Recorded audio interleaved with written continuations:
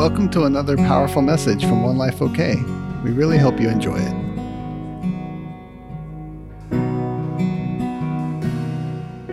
So, tonight we're still going to be talking about equipping. And y'all got all triggered up about the trigger, and I wasn't even talking about the trigger. I think my people have been getting triggered. I want to tell on them, but I'm not going to. But it's triggers are fun, right? Anybody been triggered this week? Yeah. Okay, so I think V's got it. I want to set this up a little bit. So, I love Graham Cook. If you have the religious spirit, you should spend your entire life just watching him, I think, in your spare time, because he'll mess you up. Have you ever... I pretty much know in here, I'm trying not to look at y'all, who have the religious spirit still talking to you. My belief is that the religious spirit is, I think somebody wrote, it's jail. Isn't that what you wrote? Yeah. That it's, it has a mission. And I want to talk this is my commercial before we get to equipping, but this is part of what happens for us to not be able to hold on to seed is due to partly the religious spirit, a lot of times the Judas spirit, sometimes the political spirit. There's just different opposition to every seed. So, trying to give you a good example of it, but I don't have one right now. But I was thinking, and Mendel and I created this statement together. It was good. The religious spirit wants us to have black and white laws. That's the religious spirit's goal. That's why if you were raised, most of you were raised in a pastor-led church, in a denominational church, I'll say that, Baptist, Assembly of God, Nazarene, whatever. Pentecostal holiness, whatever is that. You were raised you were raised with the religious spirit. In other words, the religious spirit sat next to you while someone is an orator over your life, right? And so it really reeks of poverty, and it loves the welfare system where it wants everyone else to work, and it doesn't want to it doesn't want to be the ownership of stewardship. That's why that you stay hooked in poverty, is because it's the same reason why women stay in an abusive relationship, because they feel like God would be mad at them to not be submissive to their husband. That all of that's the religious spirit. Every addiction is born out of the religious spirit. And so, me and Cheryl got that going. So you have to know the author of things, or sometimes you're just kind of swatting at flies and you never really get a lot of freedom, But it loves its black and white laws without relationship. Because it's listen, if you struggle with a religious spirit, I really want to name y'all, but this is what's going on with you, is that when you read scripture, then you see it as black and white laws as opposed to having discernment about what the Holy Spirit's really speaking. And usually the people with a lot of religious spirits they either read scripture to prove, it's those guys on YouTube, man, they're on there. And I watched one the other day because I think they're the funniest thing. And he had decided not to sue Joel Osteen. And I was thinking, wow, great choice. Because, he just tried, he for almost a whole month, he tried to get a hold of Joel, and he couldn't get a hold of him on YouTube. And he's looking so dumb as he's saying it. And I'm thinking, maybe in heaven, he'll look at that YouTube video and go, what an idiot. But he's an idiot. I'm saying it now. That's what we look like when we have the religious spirit. We act so articulate, or we choose the other route. We're the victims, and we look so pitiful. No one can ever solve it. There's a black hole of victimhood. No one ever can make a system that works. And the fact the Bible doesn't work. That's why we don't want to do it or read it. And so that is form without power. That is, I want to the benefit of Christianity, but I want to live out Christianity like it's the law. And so the Holy Spirit's discernment has to be learned. Don't be reading that. Don't be reading that. We're not looking at that screen right now, y'all. Y'all are listening to me right now. Don't put that up there. They can't help it. And they're looking at all the hashtags. Thank you. I'm almost done, and you can watch it. So what happens with the religious spirit, especially in Scripture, if there's any contradictions or challenges, then that makes that religious spirit become nervous. And so then they seek out to get a foothold. They're nervous because why? Their hope was based on black and white living, and when that gets shaken up, they don't know any truth because it proves they had no idea what a relationship was. And see, when God comes and does that for you, you should be saying thank you. Because he came and did that for me, and I wallered around in the bed for about a month, and then he said, get up. And so I got up, but I had to give up black and white thinking. I had to deny the religious spirit over and over. And so what happens is our whole world and belief system, according to the religious spirit, gets blown up because of what we feel like is a contradiction. That's why some people can't stand that a woman is preaching. I watched Lisa Bevere today, and she said that literally somebody on social media said that if a woman is preaching, she's a witch. See, this is what you have to understand, that religious spirit thinks it's so right. And so when God triggers that in you, I'm wanting to trigger it right now, because you can have no relationship without knowing the Word, without being discerning by the Holy Spirit, without yielding. You can have no purpose, no discernment, no relationships. Nothing's going to work out. See, because everything is based on the truth that I know it. And so when you go, especially those who have the religious spirit talking to them, when they go to read the Word, it speaks to them about this way they cannot live, which is black and white, and you can't live that way. And so Graham has a great little snippet, and I hope we get to start it at the beginning. We'll see how we do. A false teacher is someone who misrepresents the language of the epistles in order to overrule the language of Jesus in the Gospels. I kind of think that Jesus takes precedence over Paul. And to believe the opposite of that is not to be Bible believing. Jesus came saying, you have heard it said, but now I say. He came from heaven to teach us the mindset of heaven, the perceptions of heaven, the language of heaven. All he talked about was his Father who is in heaven. He taught us to pray from heaven to earth. And he opens up our whole personality to understand that now you are in this world, you are not of it, but now you belong to this other realm that I belong to. And we're going to teach you that language, that perception, because your destiny here on earth is to be a citizen of heaven here on earth. Woo! Okay, what did you hear him say?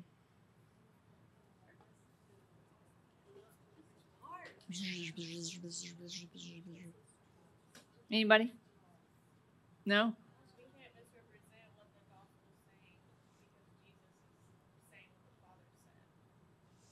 Okay. What else y'all get? What's the point of me playing that?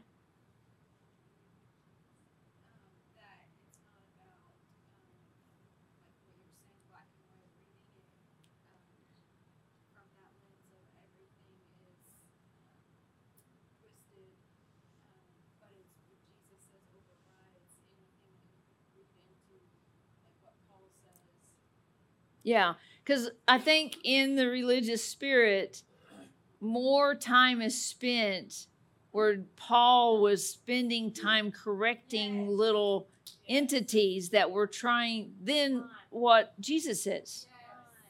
You know, that's why it's so important to read the red letters, to really understand what Jesus says, and with the Holy Spirit, discern how to apply that to your life on an everyday basis. Yeah, Paul wrote amazing things, and we love all the things he wrote. But see, it's that thing in the religious spirit that needs everything to be precisely accurate. So, like even when I'm trying to counsel somebody, if I don't hit all the squares and all the corners of every little thing that they think, then it doesn't apply. And that's the same thing that happens with a trigger. You know, and in any time that the Holy Spirit's breathing on a freedom word, which is what he's doing right now, he's trying to realign and change some of our definitions. Then those who have partnered with the religious spirit, and I'm telling you, the way to break it is the word. The word is the way to break the religious spirit, because then you actually have most people who have the religious spirit, I think they've spent more time thinking about what they believe, like that will benefit them. You know, just like someone who, I mean, back in my day, it was prominent that men would say to women that they needed to be submissive. They didn't know anything about what those stories were about, where they were written, what they did no investigation, if that was truth. Why were they okay with that? Because it had a benefit to them. They could do whatever they wanted. They would come home and sit in the lazy boy and get waited on. How many had a father like that? And that was because all of y'all saw that model. That was the role that they decided. I mean, I remember the first time my dad did some dishes. I was older. Was not a child. Right? So see, that, forget the dishes part. Y'all are all appalled at that, I could tell. But it happens, it's happening right now to some of y'all in the room with the attitude we have in our hearts or with what we allow. And generally, it's an imbalance where men, right, they think they worked hard, they deserve to do nothing when they get home, and women are to just take care of the house and do everything, laundry, kids, everything, right? It's already existing, even if we don't call it the religious spirit, but that's where it came from. It was established way before you got to the planet. And so then for women to stand up and say, well, that's not acceptable, then we're like this, oh, gosh, we're just feminists then. I mean, like, what in the world are you? And who do you think you are, right? And it's really just an imbalance, and that religious spirit loves that because you know why? No progress can ever be made. No one will ever do their destiny. And that's all he cares about. He doesn't care where it started, how it infiltrates your home and life. It's just nobody's about the Father's business. It's just true. All right, well, that was all free. I felt way more stronger about it than y'all are receiving it. But that's okay. So my queen, she shot out a matter. And so she's going to come up and share. I told everybody to read my scripture on Sunday and Luke 6, and she did. And she has some items she wants to launch us out with. I'm going to sit down while you do that. Okay. I pulled it up there. Perfect. Excellent. Yes. Yeah, so Tisa told us to read Luke 6, and so I did. And especially off of the heels of what she preached on Sunday about equipping and about us being sons and daughters and not orphans. I read from the start and got down to the part where Jesus goes into the infamous Beatitudes sermon. It was so crazy because I had this whole new lens in mind with reading it because I had just, her word was still fresh on my mind about not being orphans and what the orphan spirit robs us of, truly. And so when I read the Beatitude sermon in Luke 6, it was mind-blowing. Because whenever Jesus is talking about you're blessed when this, you're blessed when that, you're blessed when you're persecuted, you're blessed when you're in hunger and you're in dire need, you're blessed. It at first has all these negative sounding connotations to it, but he flipped it on its head. And he said that, well, an orphan would think, I don't want any part of that. An orphan would say, oh no, far be it from me that I would have to endure hardship. Far be it from me that I would have to have persecution and be treated wrongly, that I have to have lack or need and all these things. But he said, really, that is the invitation to true sonship. That's the invitation to being a daughter and a son, because you will have access to everything that's in your account in those moments. And that's why I call it, you are blessed. So I wrote just these little key kind of nuggets from it. That in Luke 6, Jesus is addressing the orphan spirit. But he's turning the perspectives into sonship perspectives. We could either remain as orphans, or we can seek that these places of lack actually qualify us as God's children to be filled with each of the Beatitudes when he says, you're blessed when. Jesus flipped orphan thinking on its head. He's opening us up to our accounts that we have access to as our birthrights. So he's actually showing where the access points are that we have access to directly in those moments. And so when you go down on and read all of chapter 6 is actually about revealing our positions as daughters and sons. So even down in like verses 27 through 26, Jesus is empowering us as daughters and sons to rise as God's children in love. He's inviting us to go the extra mile and to not let persecution make us small. We stay big and empowered by exercising our choice to love despite enemy pushback, because we're tied to the source of our Father. So we're empowered to love and serve and give above lack. This is our royal authority in operation at its best. And so what was really crazy was at the very end of this chapter, Jesus goes on and he says that basically he's painting two pictures. He's painting the first picture of to truly be fathered by God and to truly be a daughter and a son and to receive the fullness in those moments of real pain. He doesn't belittle it. He doesn't negate it. But he says, I have these solutions. I have these answers. I have prosperity of soul in every single one of these scenarios. And so Jesus describes that you will be overflowing with joy. You'll start to spin and dance. You'll start to have this opposite effect in the spirit because you're being filled up by my fathering. And at the end of that chapter, he describes the people that would choose to actually be fathered by getting their needs met only through the soul and only by soulish and worldly comfort. And he says that those people will actually be in great sorrow because they're exchanging and they're allowing the world and the father of lies to actually comfort them. So when we deny ourselves those moments where we could actually embrace the fathering, when we deny that, then we're actually saying, I'd rather be fathered by the world. I'd rather be fathered by this temporary comfort instead of being truly taken hold of as a child and to have eternal prosperity of soul.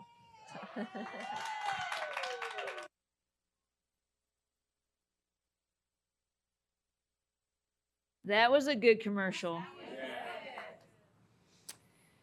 So, interesting enough, Chris Valentin sends out an email on Sunday or Monday, I can't remember. Anyway, and his was on equipping. And I know, right? And I read it, and I love how he says, I don't know if you hear him much, but he just was talking about how we can get caught up in trying to figure out which part of the equippers that we are. Has anybody ever done that yet? Well, let me just tell you that it literally, no lie, okay? It takes life's experiences to create an office out of your life. I mean, I would say that depending on how you invest your time, but also just years of time need to click away. That, I think John Paul used to say it takes 12 to 15 years just for God to make a profit out of a human being because of all that needs to be restructured in their life. Because if you think about it, if we're called in these fivefold offices, if we're called to equip the saints until we come into unity, then if you've spent any time trying to get your three parts in unity,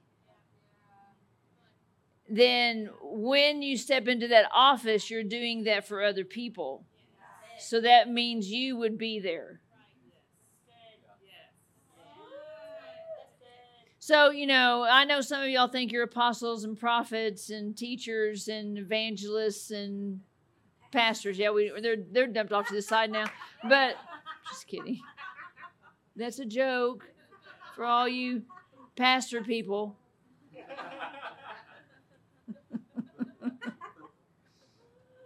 What happened was in the restoration of the gifts, when the pastor gift was restored by God, then and he says it this, he says, when we keep asking that question, which office do I have, there's an undertone of the desire for a title and status of significance. And see, that's why it's imperative that I'm not partnered up with the religious spirit or strongholds, but I don't need significance from people, because you can't lead people when you need significance from them.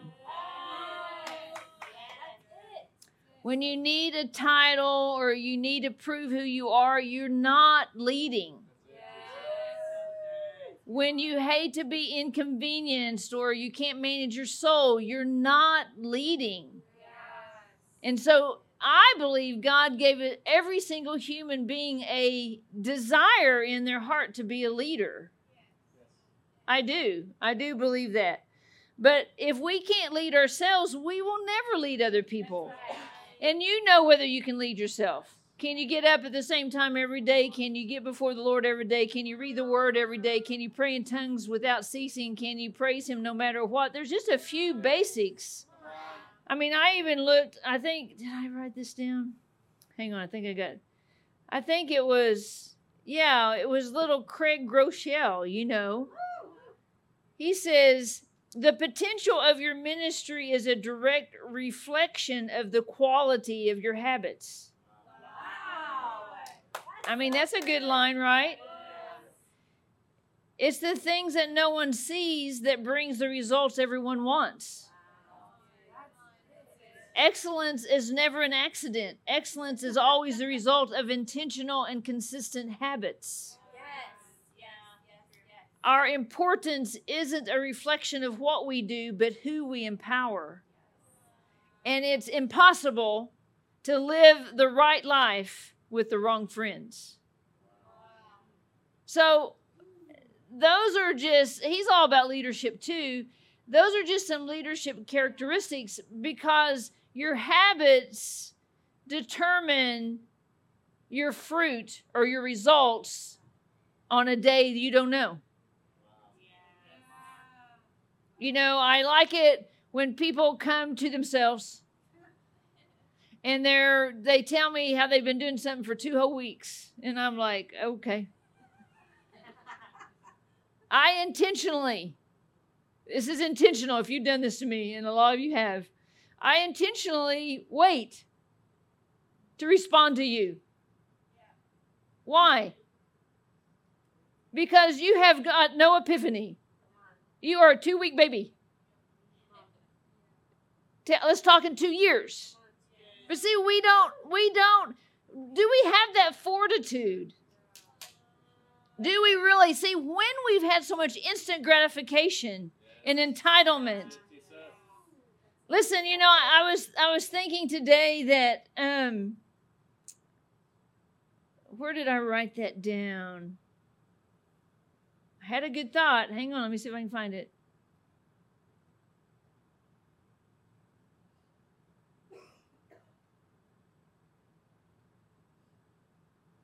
Oh, come on now. Yeah. So I was talking about this earlier. Let's read it real quick. It's 1 Peter 5. I think I made a slide. This equipping definition. You want to reread that real quick? Let's reread that. V, I think let's go down to number 8. To fit together perfectly, an exact fit by adjusting or mending for its full destination or use, to bring together over and over again, even after faltering. That's true equipping. So that sounds like something to me. Sounds like a process, right? How many of you know that even if you're laying in bed doing nothing for God, something's being equipped? The reason why some of us have such a hard time getting over our own soul is because it's so well equipped. It's so well equipped with me in mind. Right?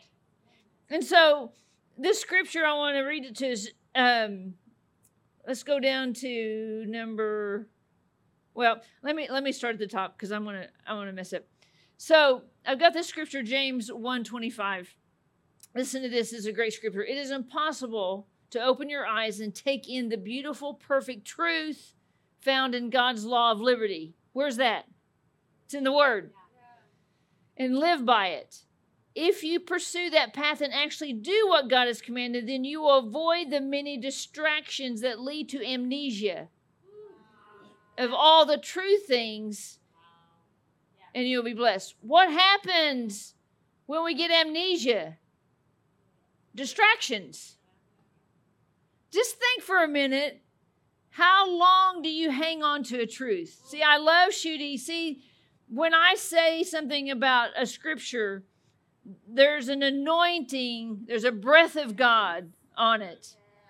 And when someone goes and reads what I've talked about, the breath of God comes into them, and He's trying to breathe on something inside that needs to be changed. But that's the difference between being a hearer or a doer, right? Listen, in the kingdom, you have to be both. See, the entrance of the kingdom was free. Not by any works of you, because you know what you do. I got saved. I did all the 12 steps, and I'm saved now. I did it. We'd make a whole program out of it. How to get saved program. What did Jesus do? He made it free so nobody could boast. Right? And then He calls. What does He call? He called you up on the phone. Hey, I've called you sons and daughters, right? I've called to train you, to teach you, to equip you to be more than you were as an orphan. And see, that's what she was saying, if I don't intertwine with the Word, then He has no ability to breathe on something that I believe that's not Him. So when I read the Word, it should offend me. Because none of us have all arrived. I haven't arrived. It should offend me. It should offend the places in me of unbelief. But see, if I read it with a religious spirit, then I want there to be some rules and ways I can guarantee will happen without me thinking. Come on, wake up. In that moment, that's what He's trying to do. He's trying to breathe on something to get out of the way the very thing that actually has conflict in you. Why does it have conflict? Because as an orphan, someone taught me to believe something, and now the Word is saying you can't believe that, and I have a choice. Am I going to live by this because it has comforts? The nature of an orphan is I do not want to steward my life. I want someone else to. And hopefully, if I'm a good orphan, I will not even have to work. I'll come up with a disability. I'll come up with some problem. I'll get some diagnosis. I'll get some disease. I'll get something so I can what? Stay in my orphanism, and then all the other people that steward their life work for me. And see, in the kingdom, it's the ownership of stewardship, and it's the rewardable life. And I start living with eternity in mind now. And see, when I do that life, I begin to die to the inconvenience of orphanism. Orphanism is the epitome of independence. And so he's saying, listen, let me read it to you in another version. It says, but those who set their gaze deeply into the perfecting law of liberty. The word is the perfecting liberty. You will be changed. Don't read the Bible tomorrow and then call me and say you read it. Read it until it changes you. If you read a verse and you don't get it, keep reading it, keep reading it, keep reading it, keep asking it, keep looking up stuff about it. Are fascinated and respond to truth they hear and see and are strengthened by it. They experience, I know I threw C in there for throw you off. They experience God's blessing in all they do. In all they do. I experience God's blessing in all I do. Do you? Well, you need to gaze a little longer. See, there's a point of gazing until then you see everything through the lens of the Father. You know, I sent out that word the other day about that scripture that the eye of the Lord is running to and fro. I love the fro word. And on the earth to what? To see who he could what? Show himself strong. God is looking for a human being on the planet to go be Mr. Big Shot in their life somewhere. Where do you need a Mr. Big Shot? Where do you need a God? I can't think of a place I don't need one. Can you? But especially in places that are a qualifying event. Right? We kind of don't need him so much when it's going good. And we kind of forget about him until we're like, oh, yeah, God did that. I thought I did. I thought I got this air I breathe. I thought I just went and bought that. I thought I constructed myself out of sand. Right? So this gazing deeply. Have you ever looked at anything a really long time? Sometimes I just look in the mirror at my eyeballs because my eyes used to be Tessa's color, completely chocolate brown. And sometimes I just look at them and I'm like, what happened to you? Like, I try to look at all, like, they're like a rainbow color in there now. They're really random. And it's weird to see something about yourself change so dramatically from where it used to be. And see, that's how he wants you to see what he's doing in you. Get focused on something. I mean, there's a lot of my other parts that are way bigger than they used to be. I don't really look at them that much. I used to be Shooty size. I clearly feel like I'm that same size now. I don't care what you say. I don't look at those parts. I focus on the part. See, that's what we need to do about our life. He's the author, the finisher, the perfecter. So that's part of being equipped by him. It's part of being equipped by somebody who's an equipper. I have some things you need. There's some people in this room that are equippers, and they have things I need. Cece's an equipper, so when she goes, look at the moon, then I go out and look at the moon. It's transformative to be equipped by somebody that sees the things of God different than you do. And see, I see a lot of things that she doesn't see yet, and she sees some things I don't see yet. It's that interaction of truths and ideals that we've heard from the Holy Spirit breathing that begin, like the other day when I was trying to explain to her this thing I'm feeling about this religious spirit and this black and white, and there's no relationship, and I'm just talking and making a big circle, and then she comes in and says, well, is it like this? And then she just gives me that one line, yeah, it's like that. All of that I said was fun, but no one would understand it. You see what I'm saying? That there's things, that's why we're making these teams. I'm not making these teams because I'm bored. I don't know if you know this, but they're a lot of work for me. They're a lot of work for the people who are trying to lead them. They're a lot of work. But why are we even doing it? Why are we even doing it? He's preparing and equipping us for something we don't have yet. Don't tell me about where you used to be and some church you used to be at and what you used to do. I can just tell you whatever you did there, this isn't that. And so it's an invitation for preparation. Yes! It's not about doing the thing. It's just like I'm saying, it's not a black and white rule where I'm going to make up a bunch of rules and everybody follows after it. It's actually about learning to discern with the Holy Spirit what's on His heart and to get some people together for them to do that together. It's teaching you a principle that is not even for the thing you're working on.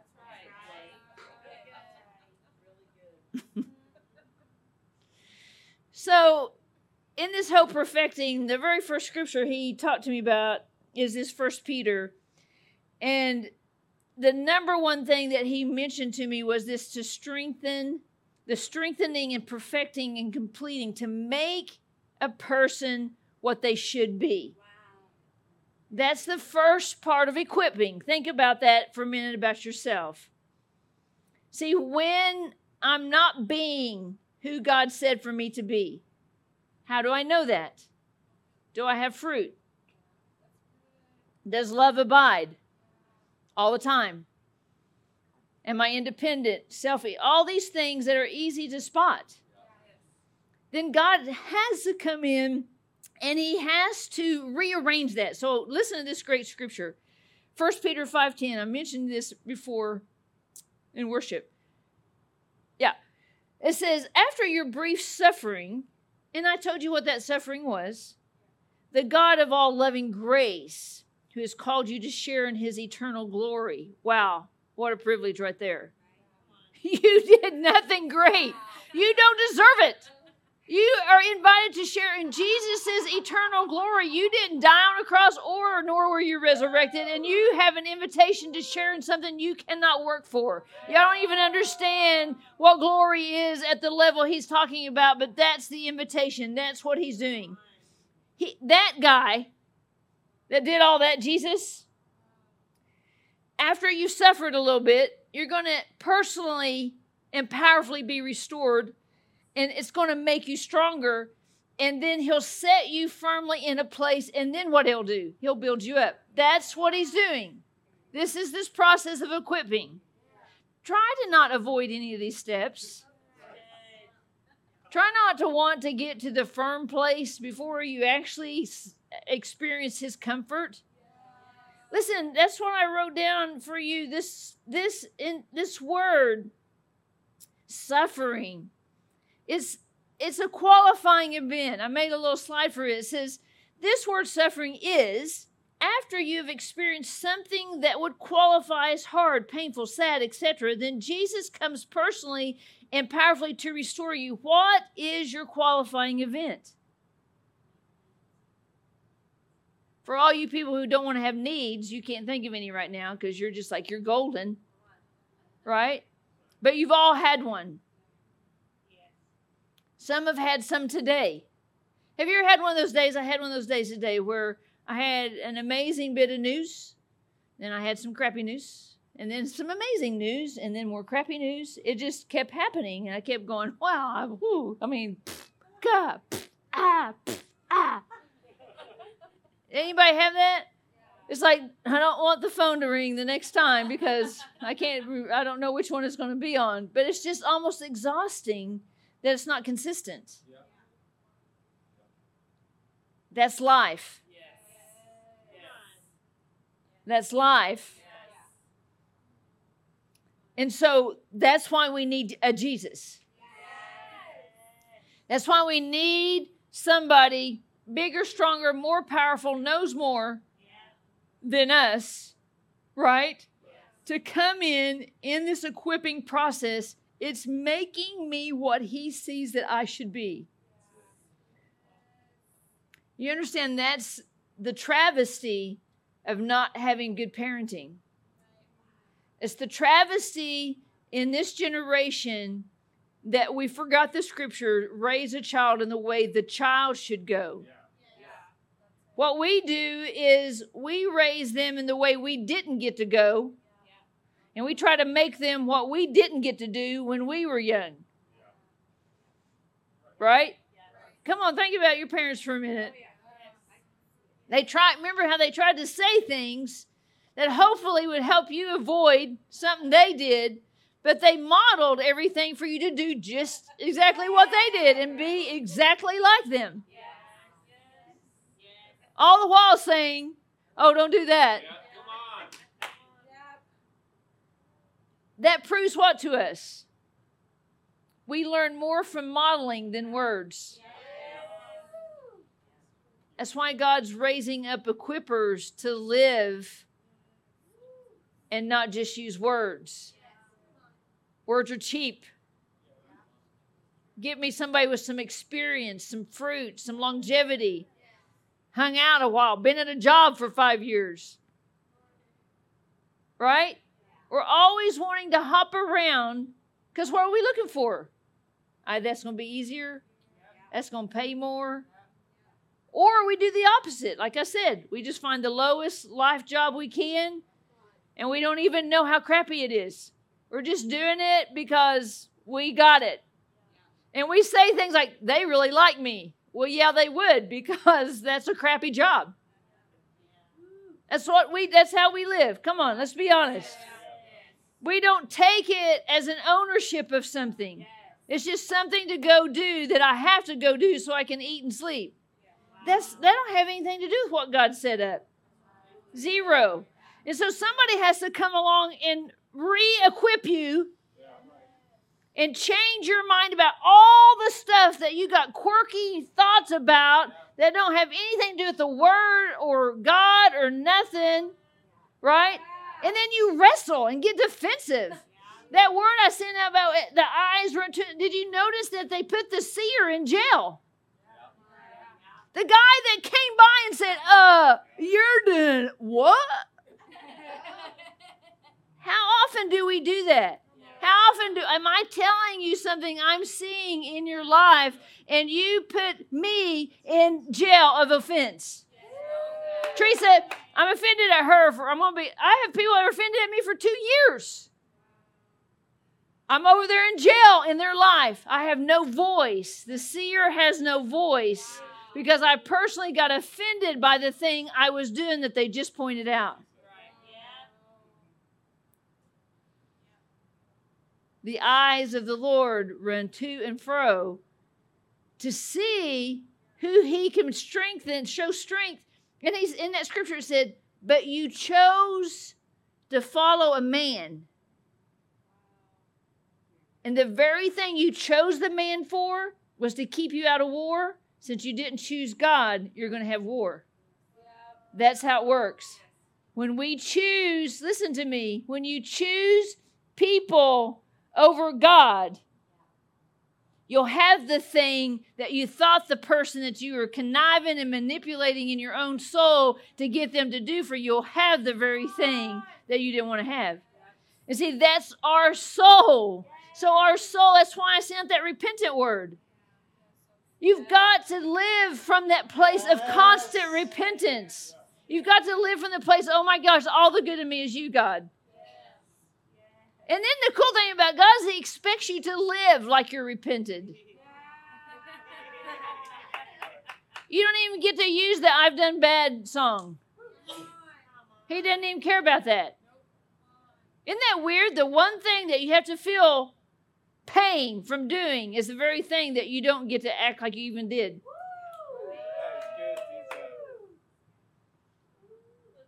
Make that leap. Watch him anoint you. I've been trying to teach Cece about the anointing a little bit because it's so weighty. Depending on the weight of the word, it can make her really physically, we're just got these grassy, sandy bodies, right? And the anointing's weighty. The more she steps into this anointing with me, the more weighty it gets. And so there's an effect on your body, right? But she's got to be careful. God gave her this whole word about it. I hope she eventually gets it all together. But that weightiness, in that moment, she can get nervous and think, as an over-responsible would, I'm not doing enough. Right? And see, it's just the effect of the anointing. See, we have to understand how God works with us. He's not mad at her that she needs a day off. Listen. So in this scripture, I want us to read it in slide number 15. After you suffered a little. So we got that suffered word changed in our minds, right? Did everybody change it? Yes. No? Yes. Okay, well, if you don't change it, when you read this, you're going to be all whimpy and whiny. It's the moment that God's coming in strong. You needed one of those qualifying events. Man, I hope y'all can change your mind on this because it says the God of all grace will do these things. Perfect, confirm, strengthen, and establish you. Now let's just look at those real quick. Perfect. Number 14. Yeah, perfect is equip, fit together perfectly. That's perfect. Who's doing that fitting together? Who's doing the fitting together?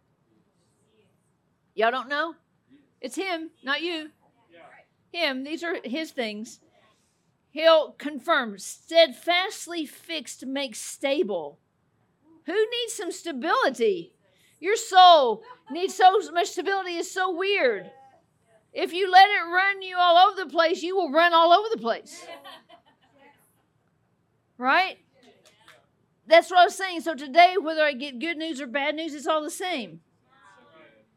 Have you gotten to the place yet where you get not so great news and you just wait? You breathe, you wait, and you're like, something amazing is going to happen with this right here.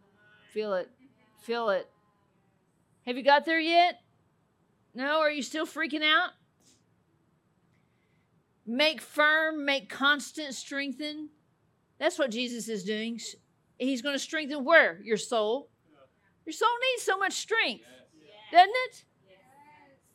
He's going to establish, lay the foundation. My last point, I'm going to preach more on this on Sunday, but I was thinking today about we have relative suffering.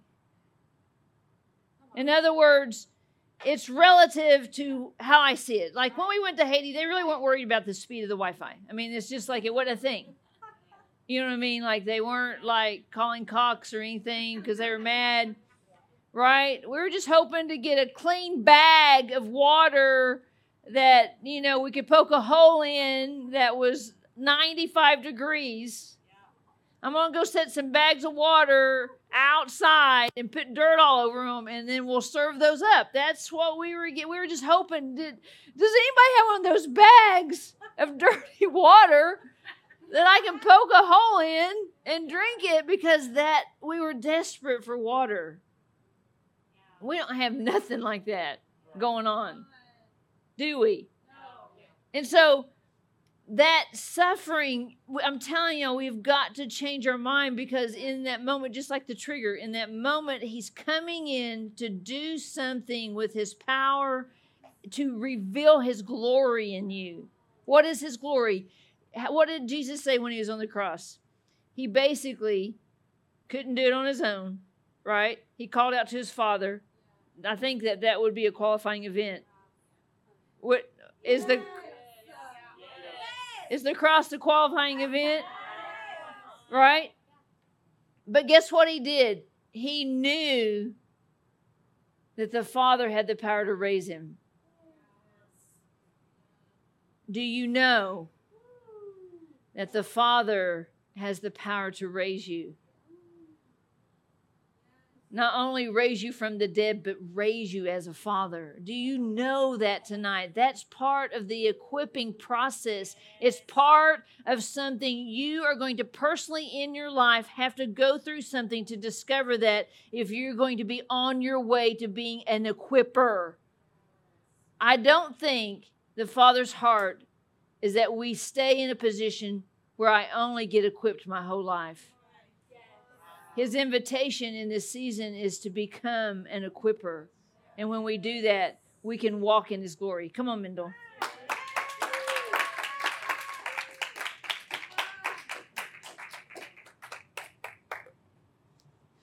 Wow.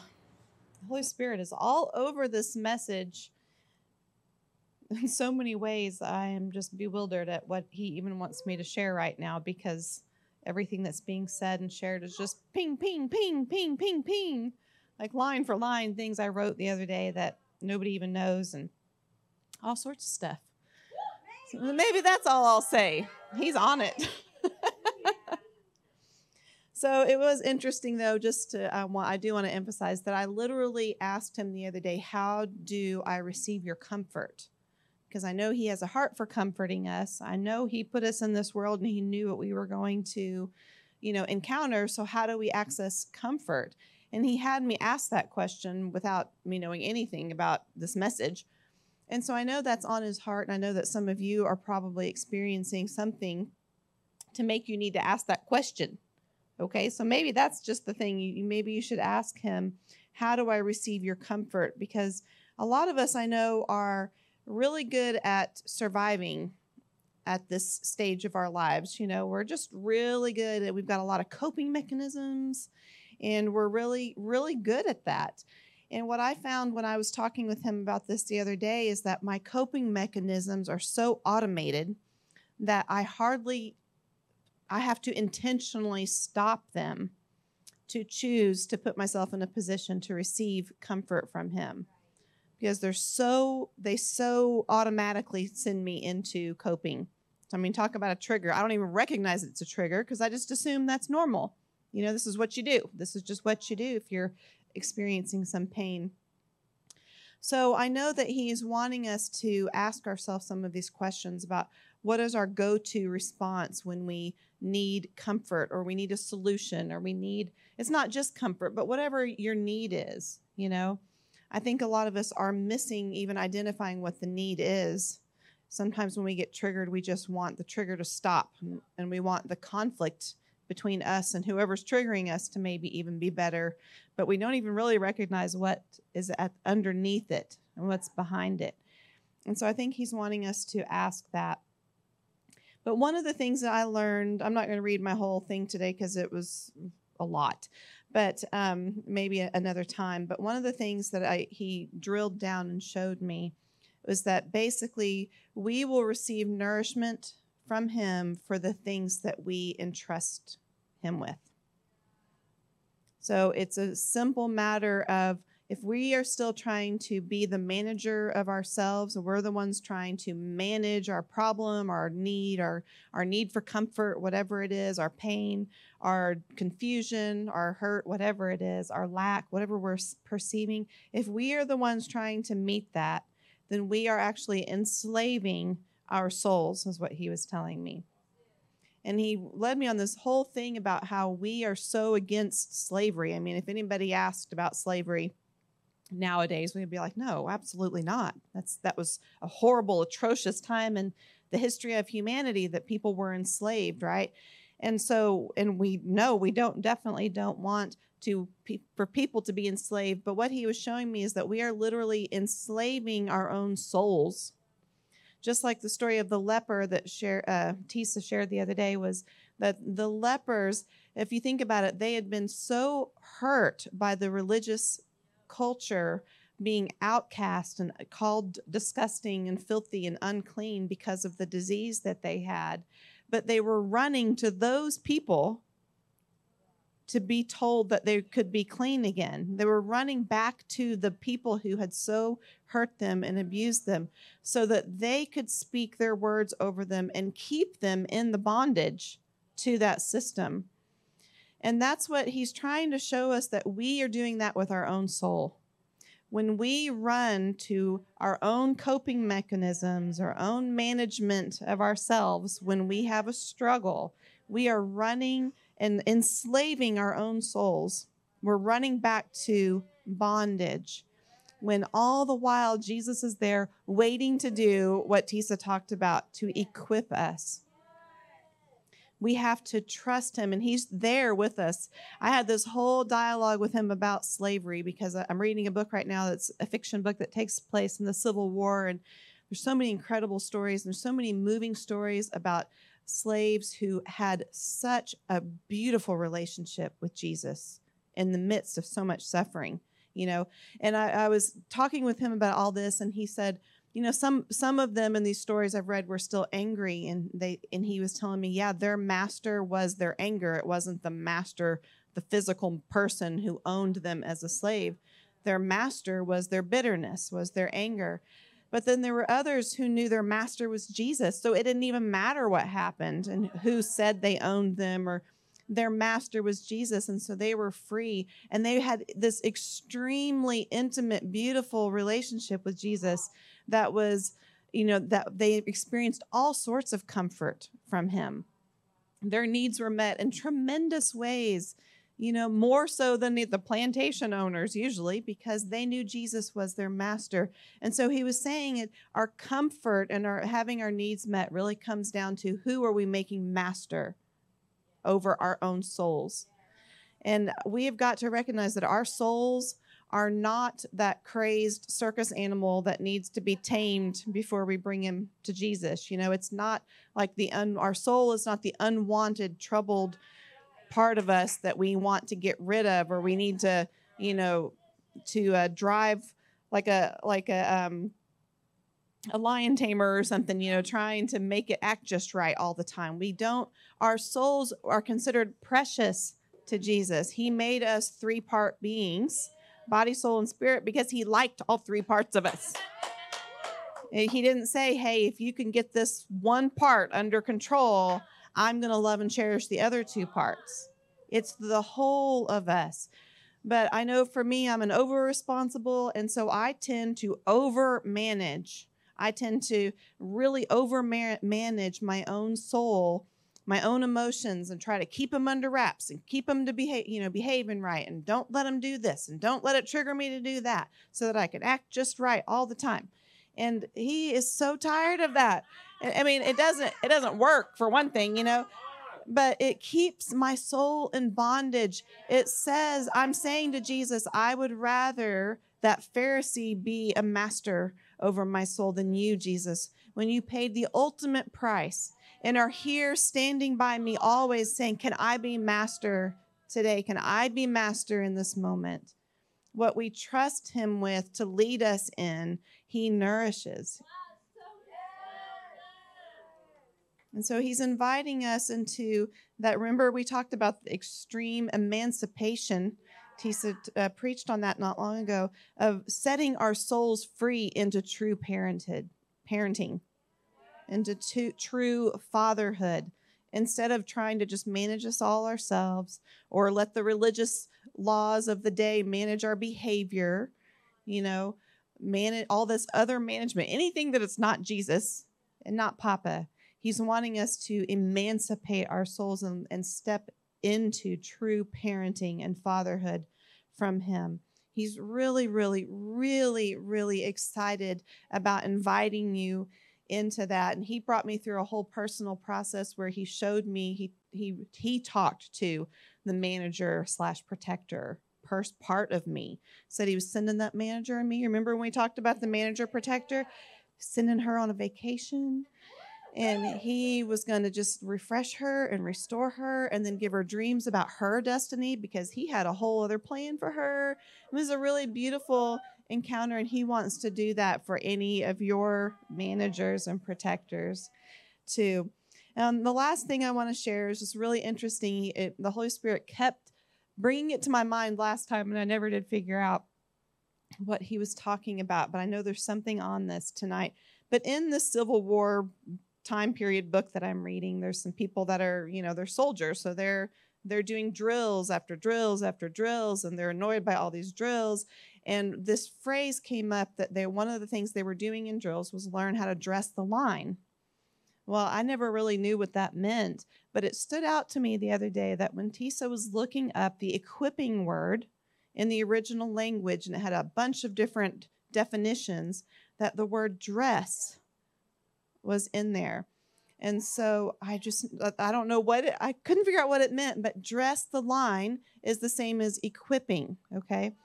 So I looked it up, and in the Civil War period of time, that term, dress the line, and actually had to do with how they, if anybody knows more about this than I do, just forgive me if I butcher it, but this is the basic premise that I understood. They would march, in lines, so side by side, and it was important. Their whole battle strategy at that time was for everyone to be side by side. In fact, elbows were supposed to be touching and all shooting in one direction. Okay, so it was so important that they not have any gaps. And so what would happen in battle, some of them would get shot or get injured and fall down. And they would have to dress the line, meant step to your left or step to your right to get back into a tight elbow to elbow position to battle from. And so that picture speaks of unity to me. And when you talk about equipping us as a group to be effective in spiritual warfare, to be effective in taking ground for the kingdom of God. And this equipping actually means this dressing where we step closer together in unity, and we go forward in unity, and we tend to the needs of our brothers and sisters on either side of us so that we stay connected. So it really speaks to this community, but also in our own personal lives. We have areas that we battle in. We've been talking about it, right? And there's hardships that come up. If I don't let Jesus equip me on a certain matter that comes up on a certain day, and I just manage that myself, or I let the religious spirit speak to that, or whatever I do, then I'm not going to be re-equipped in that area, and I'm not going to be able to dress the line. I will be operating myself as a fragmented force, because we've got to step back and dress the line. You got to get elbow to elbow, right? I need all the parts of me to be side by side equipped. So this idea of dressing the line is what he's wanting to do in equipping. And so that's just another, I thought, a really incredible picture. And maybe that will mean even more to you about what he's wanting to do. So we want to be dress the line and be equipped personally, but then as a tribe also experience that equipping together so that we stay in an effective battle formation. Just dressing the line. He has thought of it all, hasn't he? He thought of it all. It's so incredible. So, Papa, I just thank you that you have since the beginning of all time, you prepared us for the equipping process. There is not one need among us that you are not prepared to equip us for. There is not one need that you aren't prepared to meet. There's not one pain that you aren't prepared to comfort. There's not one sickness that you aren't prepared to heal. You already have it all. You already have it all. The same moment, he was telling me this in worship, the same moment he prophesied your destiny, he prophesied victory over every battle. At the exact same time, they are not exclusive from each other. They go together in unity. Your destiny and victory were prophesied. It was already provided for. So, Papa, we just say thank you tonight that you are so well equipped yourself. There is no fragmenting in who you are. There is no lack in who you are. You are more than able to fight our battles for us and to equip us in every place that we need it. So I just ask you, Holy Spirit, to Change our perspective on these moments where we have a trigger, where we have a trauma, where we have a hurt, where we have a sorrow, where we have a sickness, where we have a need of any kind. Change our perspective to do what Shudi talked about and to see that that's a moment we are blessed because we are children of God. We are sons and daughters who are already recipients of the victory that was prophesied into our future when our destiny was prophesied, when it was proclaimed that we would live on this earth at this point in time. So help us to see those moments and to run into your arms, to just be ecstatic and enthusiastic and have momentum to lay down our old ways, to lay down all of our orphan tools, all of the religious spirit stuff, all of the tasking or the actions or things that we think we have to do to redeem ourselves, that we would just lay it all down and run into your arms so that we could be so satisfied, so fulfilled in our need. Make it so that we are not even aware of our needs anymore because they are so instantly filled by our running to you.